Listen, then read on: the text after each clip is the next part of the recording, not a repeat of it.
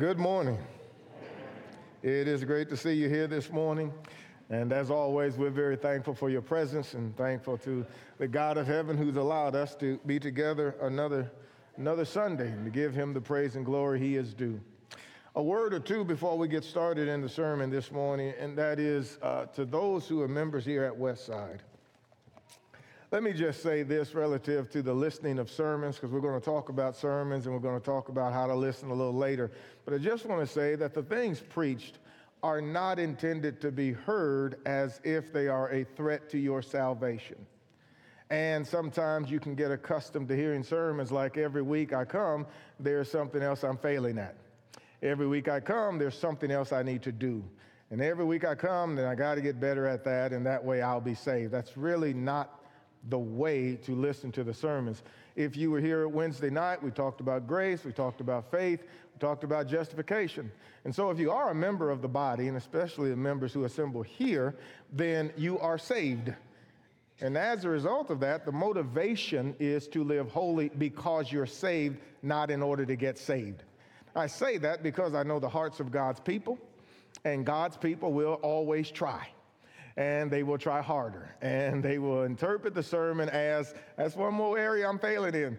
That's just typically the goodness of God's people with regards to their heart. It's tender, it's soft, it's always striving, and I just want you to know that the motivation is start saved as you are, and now if you make changes where you are, then do that as motivating with regards to because I'm saved, I'm going to strive to be like Jesus. Are you with me here? And that's the introduction to the introduction to the introduction. So let's get to the introduction then. The way people live their lives, and it seems that this is the case just almost every day, it seems that the Paul sermon, the one we'll talk about today, really needs to be heard by everybody. For it concerns the three things that are most critical to life. One, the way people often mistreat each other. At home, in life, marriages, parenting, dating, people just mistreat each other. Traffic commutes, maybe you've seen it. Public places, restaurants, stores. You ever seen people get bad service or what they perceive to be bad service? They didn't get what they wanted on time. Have you noticed how they treat the people? Co-workers, unkind, bullies, gossips. It just seems to be an okay thing for people to mistreat each other. The second thing is often the way they treat themselves. That is, they make allowances for their bad behavior. They cut in front of other people, take advantage of other people for selfish gain. They step on, lie to, deceive, scam, and then they defend it. They say things like, well, I'm just an alpha. I have a type A personality. They even talk about the other people. Well, they were dumb. They were weak. They deserved it. Their wrong isn't even wrong at all. Sometimes they say, I'm just doing it first. Everyday life seems to be lived this way. The same people often see no wrong with the way they're living. And in their mind, karma will sort it out.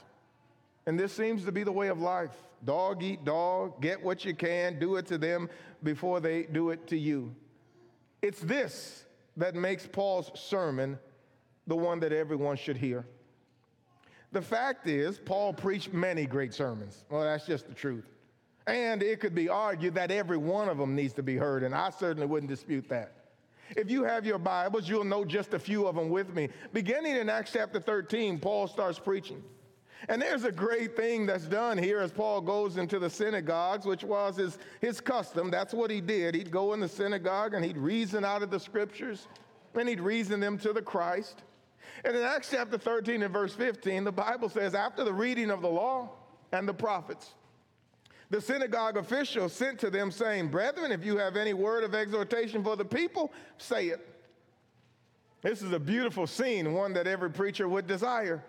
There's a break in the proceedings, and then the official says, preacher, you got anything to say? The floor is yours. And Paul said, I'll take it. And so if you'll start reading from verse 16, Paul stood up. motioning with his hands, men of Israel. And he started preaching, and oh, what a sermon. You should read Acts chapter 13. It's a great sermon. Reads a lot like Stephen's in Acts chapter 7, chronicling the history of Israel from the Old Testament forward and bringing them to the Christ. It is a great sermon. If you turn to Acts chapter 14, Paul preaches again. He heals an individual on this occasion, and there is a gathering of people, and they're saying some things about he and Barnabas, and Paul stops, and then he teaches them from about verse 9, verse number 18. In chapter 15, Paul is in the council. He's among them. There's Peter, there's James, there's the elders. Paul is among the group, and why they're there is to talk about the matter of circumcision and individuals who are telling the Gentile brethren that unless you're circumcised after the manner of Moses, you can't be saved. Paul is among the group of individuals in that meeting addressing that issue, and he is defending the faith and telling them why they're wrong to teach such a thing. If you look at Acts chapter 16, verses 14 to 18, he is there preaching to Lydia, the seller of purple, and she obeys the gospel. Also in Acts chapter 16, he's imprisoned for casting out a demon in verse number 16 following, and the young maid brought her master's gain by that and divination, and he cast the spirit out, and he's arrested for that. In prison, verse 25, about midnight, he's singing and praying, and then there's an earthquake, the jails are open, and the very jailer who jailed him, Paul preaches to him. This goes on, Acts chapter 17, talk about another great sermon. You could read the one on Mars Hill to the philosophers, the Epicureans and the Stoics, beginning in about verse 22, and what a sermon. God that made the world and all things that are therein. And he talks about God, he talks about God's creation, talks about God's giving of life and all of these things. Then there's Corinth. He leaves there and goes to Corinth in Acts chapter 18 and verse number 1 down to about verse number 10. He preaches to the Corinthians, and many of the Corinthians hearing believed and were baptized, verse number 8. Chapter 19, he's in Ephesus preaching and teaching the gospel, and again having great success in the preaching of that gospel. And there are people burning their books and turning from idolatry. We get to chapter 20, Paul preaching again. Verse number 7 says, on the first day of the week, when we were gathered together to break bread, Paul preached. Paul talked with them, intending to depart on the next day, and he prolonged his speech until midnight. There were many lamps in the upper room where we were gathered, and a young man named Eutychus, sitting at the window, sank into a deep sleep as Paul talked still longer. And being overcome by sleep, he fell down from the third story and was taken up dead. Now, why did I read that? Well, it's because Paul was a long-winded preacher, too. And I just thought you would appreciate that. I don't know when he started, but the text does say he prolonged his speech. He preached still longer. And I hear you right now saying, Eric, preach still longer. I hear it. Did I hear it? I didn't hear it. Chapter 20, verses 17 to 35, talk about a great discussion. The Apostle Paul calls elders from Ephesus to meet him in Miletus, and he recounts to them his work among them and in that area. If you were to begin at verse 17 and read to the end of the chapter, you'll hear Paul say some amazing things about his teaching and about his preaching. He will say, I didn't hold back anything that was profitable to you. I did not shun to preach the whole counsel of God to you. He says that. He says, I taught you publicly and privately. He even says he spent time with them in tears in the preaching and teaching of the gospel. He was sad because he was going to depart. He also talked about the fact that there would come in who would harm the church of our Lord. In chapter 21, Paul is arrested again. In verse number 27, Paul entered the temple. He is arrested there because there were Jews who thought he had taken Gentiles into the temple. He didn't actually do that, but they saw him in the city with Gentiles, and then they saw him in the temple. And so they just put them together and said he took them in. Well, he didn't actually do that, but they arrested him. And they were trying to and going to kill him over that incident. And the Romans heard about it and they intervened. And so now there's this pull and push literally on Paul. They thought he was going to be ripped apart. The Romans took him and actually rescued him from the mob.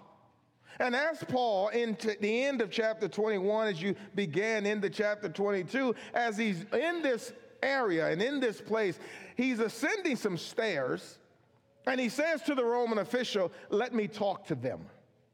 And the mob is beneath, and he's on the stairs, and then he turns and he begins to talk to them in the Hebrew tongue, the Bible says. And so they began to listen. They went from that raucous mob to now, as he stands and begins to speak to them in the Hebrew tongue, they began to listen. If you start reading at 22 in verse number 1, Paul begins his sermon. He talks again about how he is a Jew born in Sicily, and he just keeps on going about his work and how God has called him and they listen up until it's over in about verse 21, where he tells them that Jesus sent him to the Gentiles. He said to me, "Go, for I will send you far away to the Gentiles." And verse 22 says they listened up to that point, up to that statement. And when he said that, they raised their voices and they said, "Away with such a fellow from the earth, for he should not be allowed to live." This is what took Paul then away from them, and now he's being held by the Romans. It's now that they're trying to sort everything out. In this time, and while this is happening, the people who wanted to kill Paul are now plotting about how to do that. And so they're going to go through this thing where they say, "You know what? We want to kill him," and some take vows, and this is known by Paul's nephew, and he tells them. Eventually what happens is they rescue Paul and they send him away to Felix. It's here in chapter 24 where Felix calls those accusers. They come, Paul comes, and Felix waits to hear the case.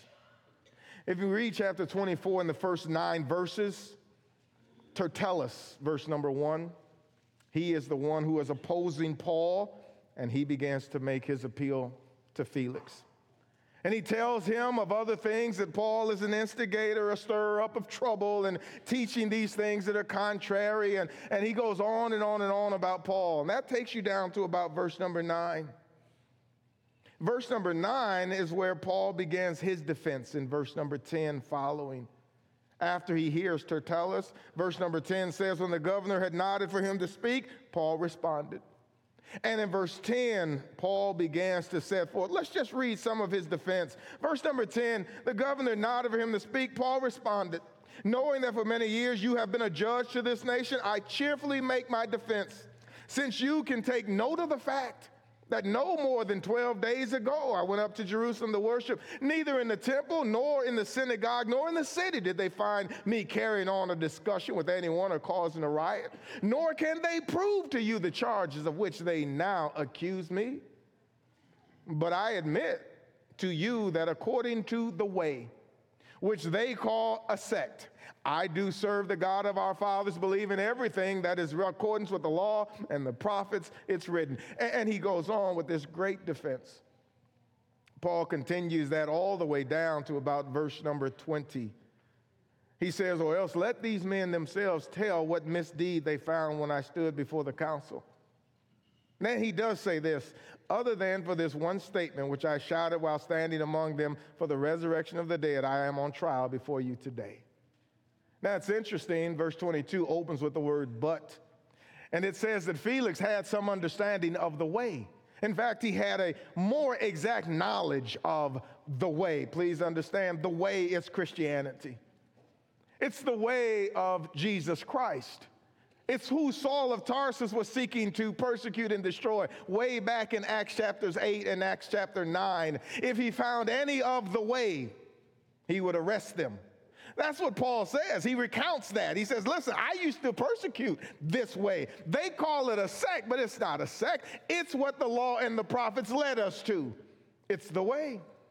Felix actually has an knowledge of the way. And so what he says is, he says, "When Lysias the commander comes, I will decide your case." And then he gave orders, verse 23, he was kind to Paul. Then he gave orders to the centurion for him to be kept in custody and have some freedom, not to prevent any of his friends from ministering to him. This is the sermon. Because what happens next is Felix will send for Paul, and Paul will be given an opportunity to preach to him. Before we get there, let me just say a word or two about sermons in general. There are several things that should be found in sermons when you hear them. Number one, sermons should be scriptural. In fact, we would urge to be, as God would have them, they'd have to be. The Apostle Paul would write himself in 2 Timothy chapter 4 and verse number 2, preach the word. Be instant in season, out of season, reprove, rebuke, exhort with all long-suffering doctrine. He goes on to say in that passage, for the time will come when they will not endure sound, healthy teaching, healthy doctrine, sound doctrine. There'll come a time. It's not only that they won't endure it, it's that people will teach error. The Apostle Paul said that as well. 1 Timothy 4 and verse number 1, Paul wrote, now the Spirit speaketh expressly that in the latter time some shall depart from the faith, giving heed to seducing spirits and doctrines of demons, speaking lies and hypocrisy. Peter said as much, 2 Peter chapter 2 and verse number 1, he said there were false prophets also among the people, even as there shall be false teachers among you.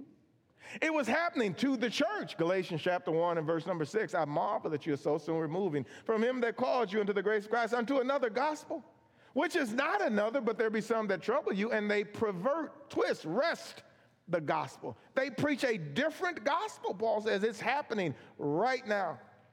Sermons ought to be, must be, scriptural. Secondly, sermons need to be contextual. I couldn't come up with a better word than that, so let me offer as well appropriate. Maybe timely would be a good one. That is, it needs to deal with what's at hand. In Acts chapter 6, verses 1 and 2, they were talking about the daily distribution of the goods for the widows. They weren't talking about anything else. They came together for that matter. That's why they came together. The apostles' solution is for that. Same thing in Acts chapter 15, verse number 2 says, they came together concerning this issue. Sermons ought to have some context to the relevant needs of those who are hearing them. They ought to be contextual. They ought to be appropriate. Not here to talk about the weather. Not really here to talk about the sports or anything else. It ought to meet us where we are. Thirdly and fourthly, sermons ought to be pointed and personal. That is, they ought to be directed so that a person could make a decision about the Lord or about their lives. When you read individuals before kings and before audiences, you find those things present. For instance, Moses is before Pharaoh, and what does he say? Let my people go. That's what God said. To whom? You.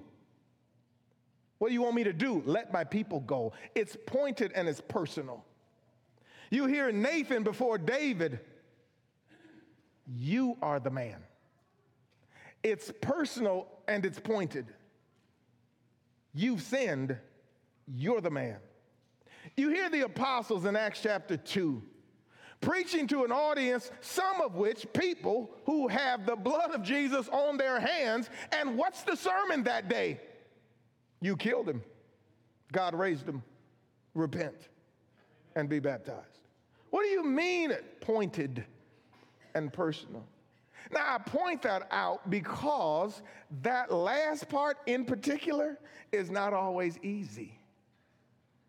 God would say to Jeremiah, don't look at their faces. Don't worry about them. Why not? Because that's what preaching does. You know, I don't preach facing that direction. We look at their faces. It's not always easy to be pointed and personal and scriptural and so forth and contextual when people are the audience that you're preaching to. Even the Apostle Paul acknowledged this. Look at 1 Corinthians chapter 2 and notice what he says. I suppose while we're turning, we should add, preaching has never been intended to be only in the building to the saved. It's been intended to be to those in the world. And it still needs to have all of those components. In 1 Corinthians 2, the Apostle Paul says, when I came to you, brethren, I did not come with superiority of speech or of wisdom, claiming to you the testimony of God, for I determined not to know anything among you save Jesus Christ and him crucified. But look at verse number 3. I was with you in weakness and in fear and in much trembling. You know what the Corinthians were doing? All you got to do is read 1 Corinthians 6, 9 through 11, where he says, such were some of you. The apostles in Acts chapter 4 were arrested and then threatened in verse 17. And then they prayed about that. You know, part of their prayer is, look in Acts chapter 4 and listen to part of the prayer. This is Peter and John, two apostles who have been arrested for preaching the gospel of Jesus Christ, and now they've been threatened, don't you do this again, verse number 17. And then they go away having been released. Verse number 23, when they had been released, they went to their own company, reported all the chief priests and elders said to them. And when they heard this, they lifted up their voices to God with one accord, and they began praying. Part of that prayer, slide down to verse number 28. To do whatever your hand and your purpose predestined to occur. And now, Lord, take note of their threats and grant that your bondservants may speak your word with all confidence. That last part's not always easy. In Ephesians chapter 6, in verse number 18, Paul says it again with regards to his work.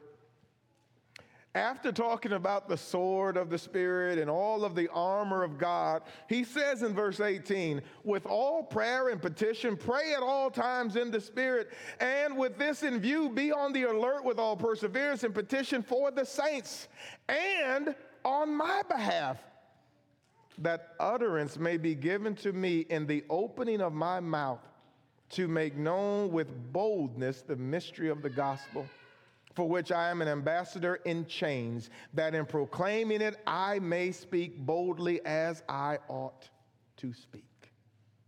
I tell you all of that because the Apostle Paul is standing before an elected official.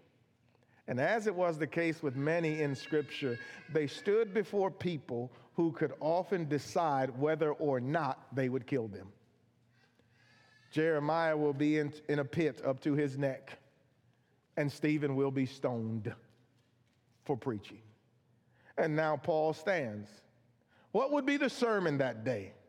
What would be the subject matter that day? It would be the sermon that probably everybody in our country and world needs to hear. It's recorded here in Acts chapter 24 and verses 24 and verse 25.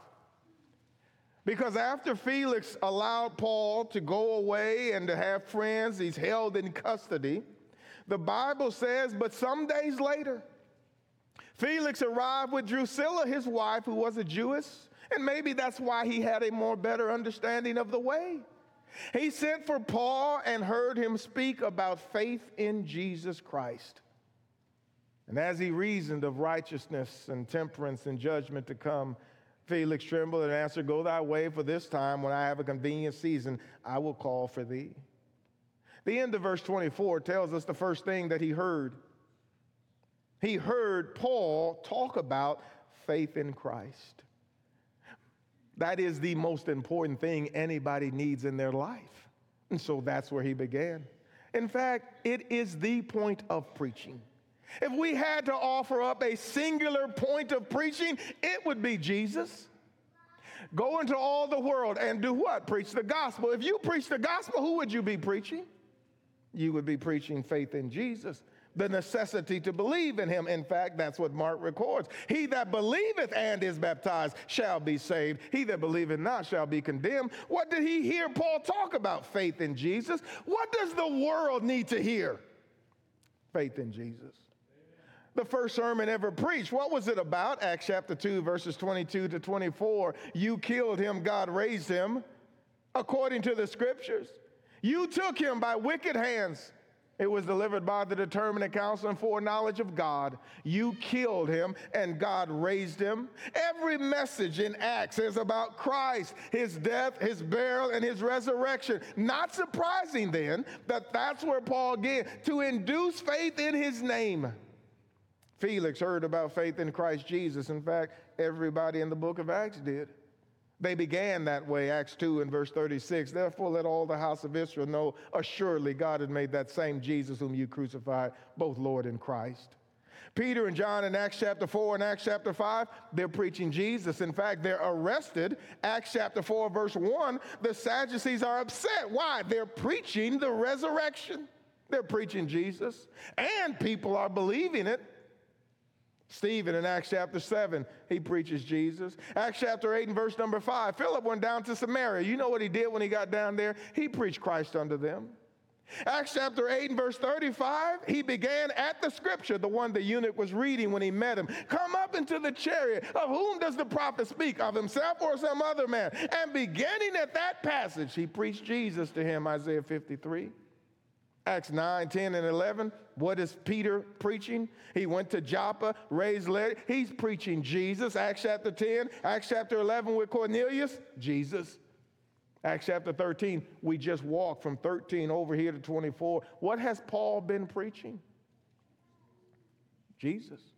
In fact, Paul says, that's why I'm here. Look back at chapter 23 and verse 6. He stands before the council, and this is what he says to the Jewish council. In verse number 5, Paul said, I was not aware, brethren, that he was the high priest. That's in response to the high priest telling someone to hit Paul, and Paul saying something about the high priest. And Paul says, I didn't know he was the high priest, for it's written, you should not speak evil of a ruler of your people. Verse number 6, the Bible says, but perceiving the one group were Sadducees and the other Pharisees, Paul began crying out in the council, brethren, I am a Pharisee, a son of a Pharisee, and I am on trial for the hope of the resurrection of the dead. You know what he's doing? That's Jesus. Why is he standing here before Felix? He says the same thing.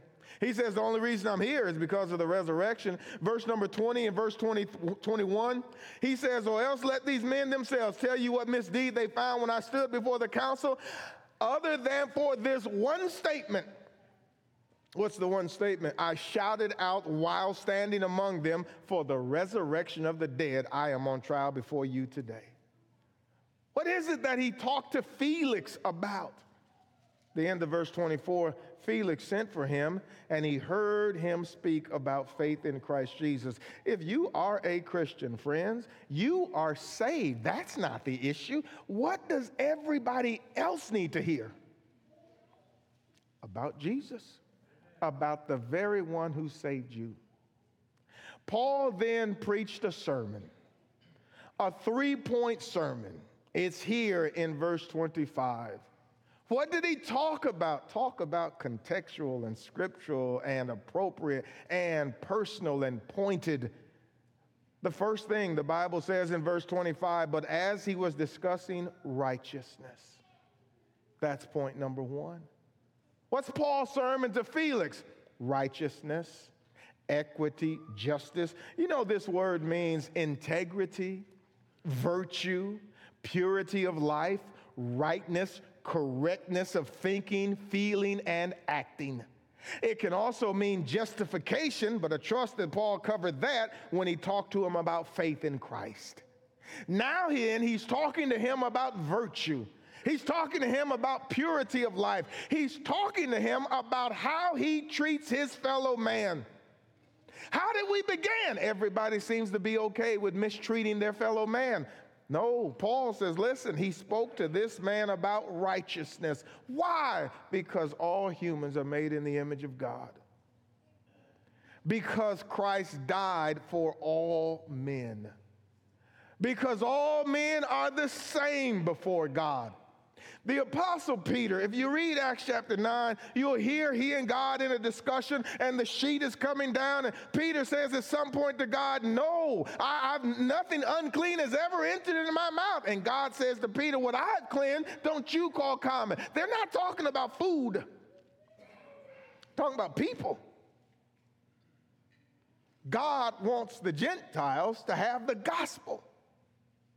And the rest of the Jews refused to take it to him. Having been thus convinced to go, Peter arrives at the home of Cornelius, and the two men meet. And this is Cornelius's reaction to Peter's presence. The Bible says, when Peter entered, Cornelius met him and fell at his feet and worshiped. This is Peter's reaction to that. Peter raised him up, saying, "Stand up. I am just a man." What are you saying, Peter? We're the same. Don't do that. The Apostle Paul healed a man. The individuals around him saw that healing. This is Acts chapter 14. Acts chapter 14 records their reaction and Paul's reaction. Verse number 11 says, "And when the people saw what Paul had done, they lifted up their voices, saying in the speech of Lycaonia, 'The gods are come down to us in the likeness of men.' And they called Barnabas Jupiter and Paul Mercurius, because he was the chief speaker. Then the priest of Jupiter, which was before their city, brought oxen and garlands unto the gates, and would have done sacrifice with the people, which when the apostles Barnabas and Paul heard of it, they tore their clothes, ran in among the people, crying out and saying, 'Sirs, why do you do these things? We also are men of like passions with you.'" The very preaching they're doing is to stop this. Paul would say to the men in Athens, Acts 17:26, "He has made one blood of all men from every nation of mankind to live on all the face of the earth, having determined their appointed times and boundaries of their habitation. All men are valuable. All men are worthy." Cain's question, the original one, Genesis chapter 4, "Am I my brother's keeper?" The answer, yes. In fact, there is an event in the New Testament when the Lord has a conversation about this very matter. Look, if you will, in the book of Luke in chapter 10. Listen to this discussion that the Lord is having with someone who is interested, according to his question, in doing what God would desire. In verse number 25 of Luke chapter 10, the Bible says, "And a lawyer stood up and put him to the test, saying, 'Teacher, what shall I do to inherit eternal life?' And he said to him, 'What is written in the law? How does it read?' How does it read to you?" He answered, "You shall love the Lord your God with all your heart, with all your soul, and with all your strength, and with all your mind, and your neighbor as yourself." He said to him, that's Jesus, he said to him, "You have answered correctly. Do this, and you will live." That would be great to end the discussion, but it didn't end the discussion. Why not? Because verse 29 says, "But wishing to justify himself, he said to Jesus, 'And who is my neighbor?'" This is what leads into that great parable beginning in verse number 30 about a man who was traveling down the road and fell among thieves. And they got that man, and they accosted that man, and they left him half dead in the street. And a priest came by, looked upon him, and passed by. And a Levite came by, looked upon him, and passed by. And another man came by and saw him, and that man, according to the time and the culture and the circumstances, they should have been enemies.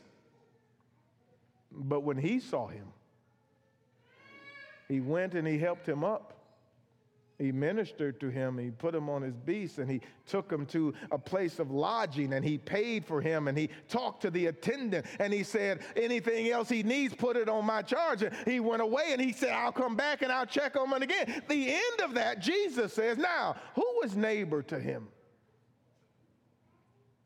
The man who sought to justify himself. He said, the one who showed mercy toward him. To which Jesus said, go your way and do the same. Consider that Paul is standing before a Roman official, and the things that's said about this man is that he was not a right-doing man. And Paul says to him, righteousness. Just a few verses later, the Bible will tell us he sent for Paul in part hoping to get a bribe. How can you be a righteous judge hoping to bribe your prisoner? And that's the sermon that day. Here's the point. It's not okay to mistreat a fellow human being.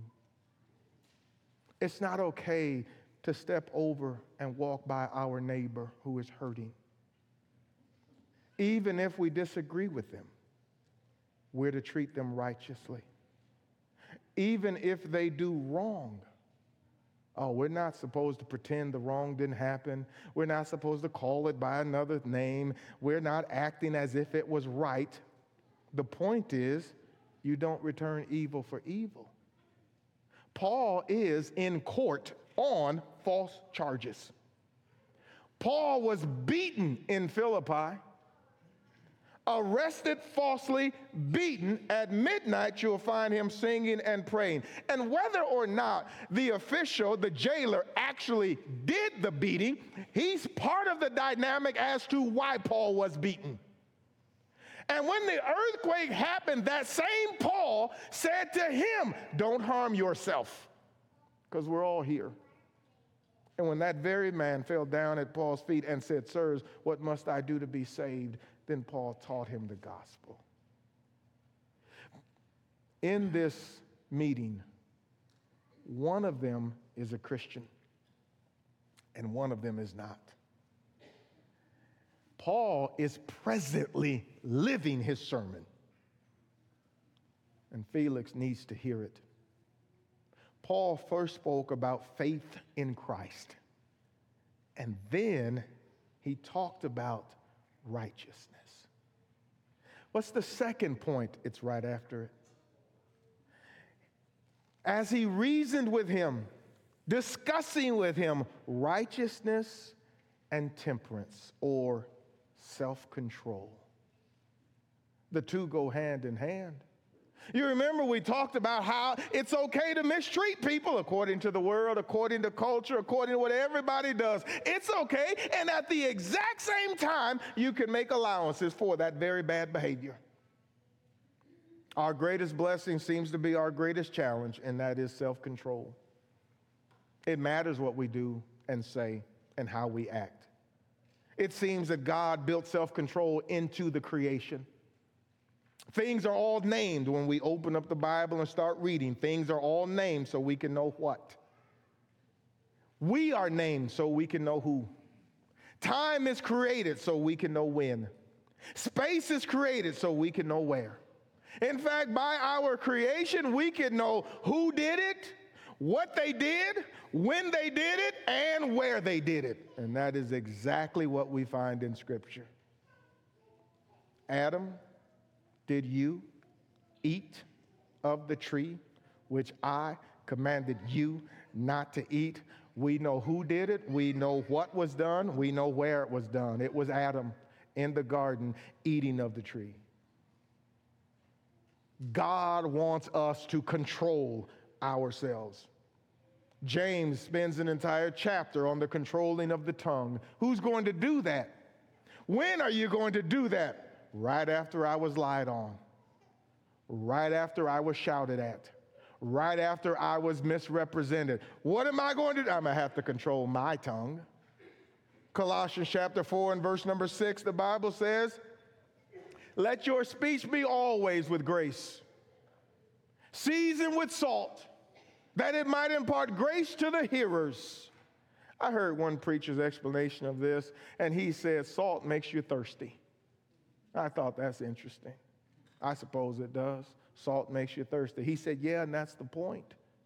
When you're done speaking, people should want to hear it. They should thirst for it. Because your speech is with grace, seasoned with salt, that it may impart grace to the hearers. Who's going to control your tongue, if not you? Who's going to control your thoughts? Philippians 4 and verse number 8, whatsoever things are good, pure, lovely, just, all of the, think on these things. Who's going to do that? Who's going to control your deeds? And unfortunately, people in the world seem to believe that I will control myself right after you make sure I don't have to. You do everything right, and then I'll control me. But mess up if you want to. Because if you don't get my order out here, oh, it's going to be something. I'm no longer going to control me. We're going to have a problem. That's not at all biblical. You know, one of these men is a Christian and one of them is not. Control, we must change ourselves. How do we do that? Look at Ephesians 4 and listen to Paul talk about it. We don't have time to read the entirety of the chapter and get into a lengthy discussion of Ephesians, but you should know the first 3 chapters of the book, he's already spelled out the justification part. And so now he's talking about the living part. And as a result of that living, Paul says you have to change. And by the grace of God, having been saved, having been brought into a relationship with him, he says you can't live like you once did. How did the change occur? Verse 17 down to verse 19, he says you can't live like the other Gentiles because they don't think right. He says in verse 18, they're darkened in their understanding. They're excluded from the life of God because of the ignorance in them, because of the hardness of their heart. Their thinking is not correct. And as a result of the wrong thinking, in verse number 19, he says their living is incorrect. And he says they have become callous, having given themselves over to sensuality, to the practice of every kind of impurity with greediness. How do you do that? You think that first. It's the thinking that's the problem, and that's what moves one to live a particular way. How do I change that? Paul says you have to change your thinking. You need new information. This is why the gospel has to be heard. This is why the gospel has to be taught, so that somebody can hear something new. Oh, there's another way to live. Yes. Oh, there's a way in which you can live that doesn't retaliate. Yes, just like Jesus. Well, tell me about Jesus. Let me tell you about him. Look at verse number 20. But you have not so learned Christ. You've not learned Christ in this way. If indeed you have heard him, have been taught in him, just as the truth is in Jesus. You know where you can go learn about Jesus. Now, of course, you can learn about Jesus in the entire New Testament, but we have 4 books dedicated to the life and teaching of Jesus. And you can read the gospel and you can see Jesus in a variety of settings with a variety of people acting a variety of ways, very often wrongly toward him. And you can see his reactions. And you can hear his words, and you can watch him act. And then Jesus invites you, come learn of me, and then become like me. That's the aim. That's the point. This man is not there yet, which is why Paul began with faith in Jesus. And then he says, you have to treat other people right. And then he says, you have to control yourself. How do you do that? You take off the old man, you put on the new man. In fact, look at verse 22 and 23, that in reference to your former manner of life, you lay aside the old self, which is being corrupted in accordance with the lust of deceit, and you be renewed in the spirit of your mind. That word renewed is the word that means renovated. We like home renovations. We like to, as people say, gut the house. Well, that's right. What do you do with the old man? Gut him out. Get rid of the old man. And now, clean, swept, garnished, what do you do? Renovate the place. Put new things in. What's the new things? Jesus. And then how is that lived out? You just keep reading. Verse number 25 says, 24, he says, you renew the spirit of your mind, put on the new self, which is in the likeness of God, is created in righteousness and holiness of the truth. Therefore, laying aside every falsehood, speak truth. And it just goes on and on from there about a righteous life. What's Paul talking about to Felix? Righteousness and self-control. Unfortunately, our world seems to be full of people who want to control everything but the one thing God put in their hands to control: self. Truth is, we must control our passions. We must restrain our desires. We will determine our destinies. Self-control helps us to avoid the trap of blame. You practice self-control, you don't blame circumstances. You don't blame life. You don't blame them for your actions. You don't blame other people, even when they're bad people. God has never accepted blaming other people for our actions. In fact, it's the 3rd chapter of the Bible. Adam blames Eve, and God says no. The proverb writer in Wisdom says, a man that lacks self-control is like a city without walls. He will be attacked and overcome by his own passions and desires. Sometimes you read the passage and you might think that if you don't have a wall, then invaders will come in and destroy you. And while that's true, it won't be that you're destroyed from without by a lack of self-control. It will be from within. Your lack of self-control will destroy you. You have no walls of protection against you. You give in to your passions, which is what Paul says in Ephesians 4. They've given themselves over. That's what will happen. The point is, it's not okay to refuse to restrain or refuse to control yourself. It is not okay to make excuses for bad behavior. It is not okay to do wrong because people do you wrong. And one of the quickest trips, I mean the shortest, I've seen Teslas race Bugattis online, and they talk about how quickly, listen, this is faster than that. It may very well be the shortest journey with the fastest travel. And that is the distance and time it takes for a person who has been done wrong to start doing wrong. Sometimes it's almost instantaneous.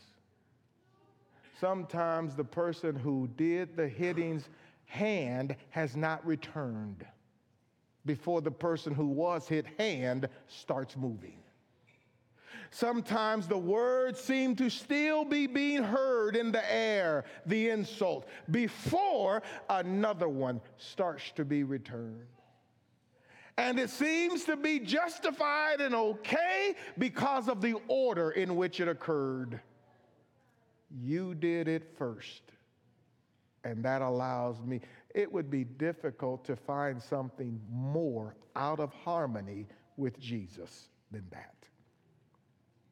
Acts chapter 20 and verse 35, the Apostle Paul, talking to those elders, talked about Jesus, and he says, well, Acts chapter 10, as Peter says it, he went about doing good. In the midst of what? All the bad he received. 1 Peter 2, 21 to 25, Peter says, that's why you were called. Because Christ also suffered for us, leaving us an example that we should follow in his steps, who did no sin, who when he was threatened, he threatened not. When he was reviled, he committed himself to him that judges righteously. Paul talked to Felix about righteousness, how you treat your fellow man. And then he talked to him about self-control, how you master yourself by the grace and help of God through Jesus Christ. What's the third point? It's there at the end of verse 25 or right after it. He was discussing righteousness, self-control, and judgment to come. Why do people act the way they act in Numbers 1 and number 2? Why do they feel so free? They don't know number 3. You know, for a lot of people, what they've concluded is karma will sort it out. That's what they've concluded. I looked up the word karma. Here's the definition: the totality of a person's actions and conduct during successive incarnations, regarded as casually influencing his or her destiny. Well, first of all, you'd have to believe in incarnations.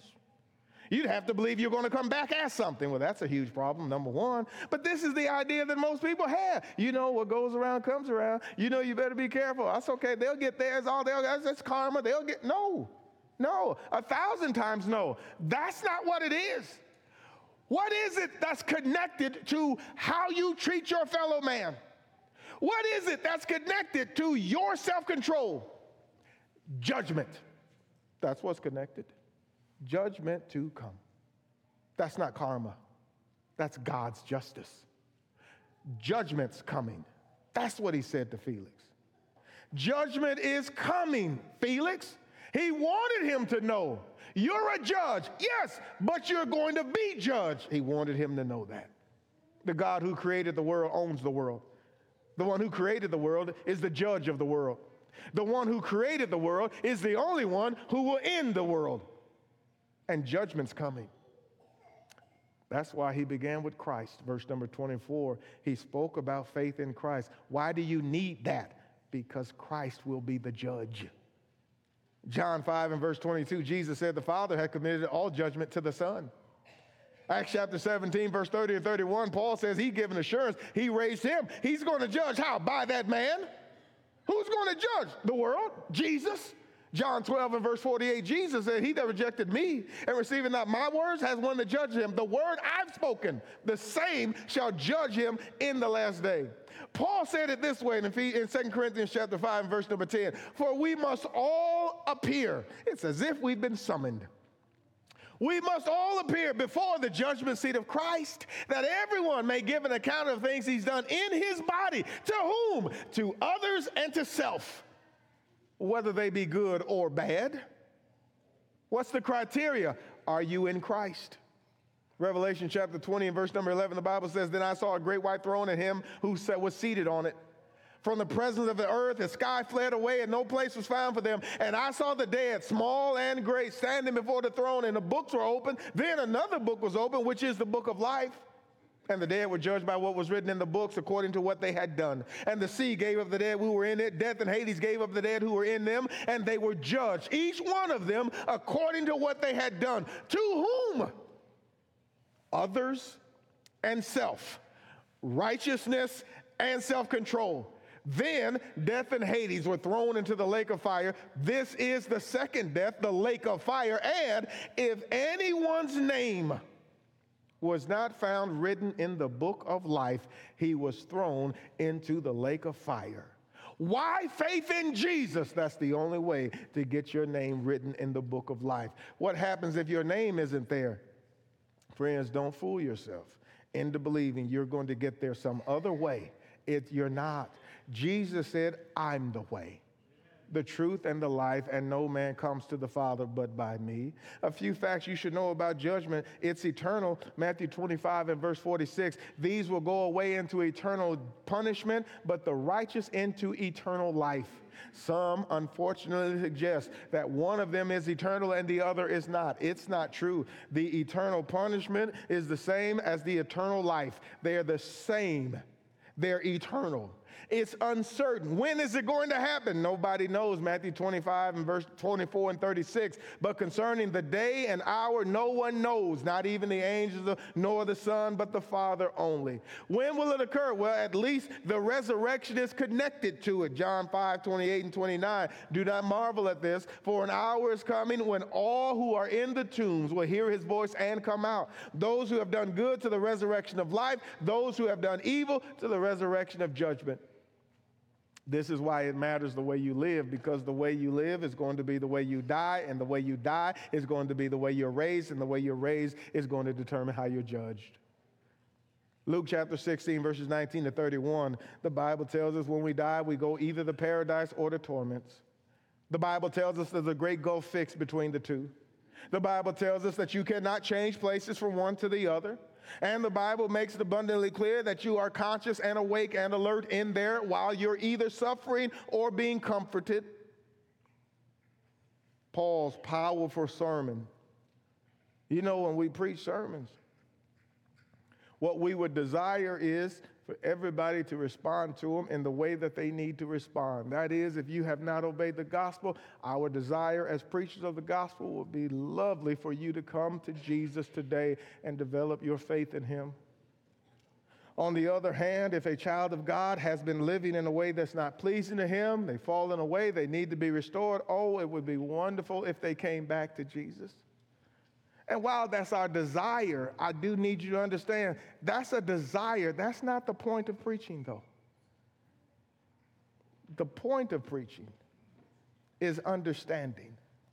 That is, communicating God's word in all of those ways, scripturally, contextually, and appropriately, and timely, and personally, and pointedly, so that a person who hears it can come with that information to a place of decision making.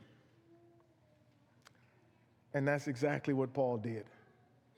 His sermon was so powerful because that was the position that Felix was in. In fact, read the rest of verse 25 and note what it says. But as he was discussing righteousness, self-control, and the judgment to come, the Bible says Felix became frightened. King James may say trembled. He was afraid. Afraid of what? You know, maybe he knew he had not been acting righteously. Maybe he knew he had not exercised any self-restraint and control over his passions and desires. And maybe when he heard about the judgment to come, the Bible says he trembled. That tells me it was understood. It tells me the sermon was effective. It tells me it garnered a powerful reaction. And sometimes in an audience such as this and others, that's exactly what happens. Somebody hears it and they come to a point of crisis and a decision needs to be made. You know, fear could be a good thing because if that's the place, oh, that one would act on it. You know, sadly, what happens next is what unfortunately all too often happens, and we would beg you don't let it happen this morning. What happened next? After he became frightened, Felix said, "Go away. Go away. Go away for the present, and when I find time, I will summon you." Felix delayed. How often does that happen? People say, "Go away. Don't preach to me, preacher. Go away."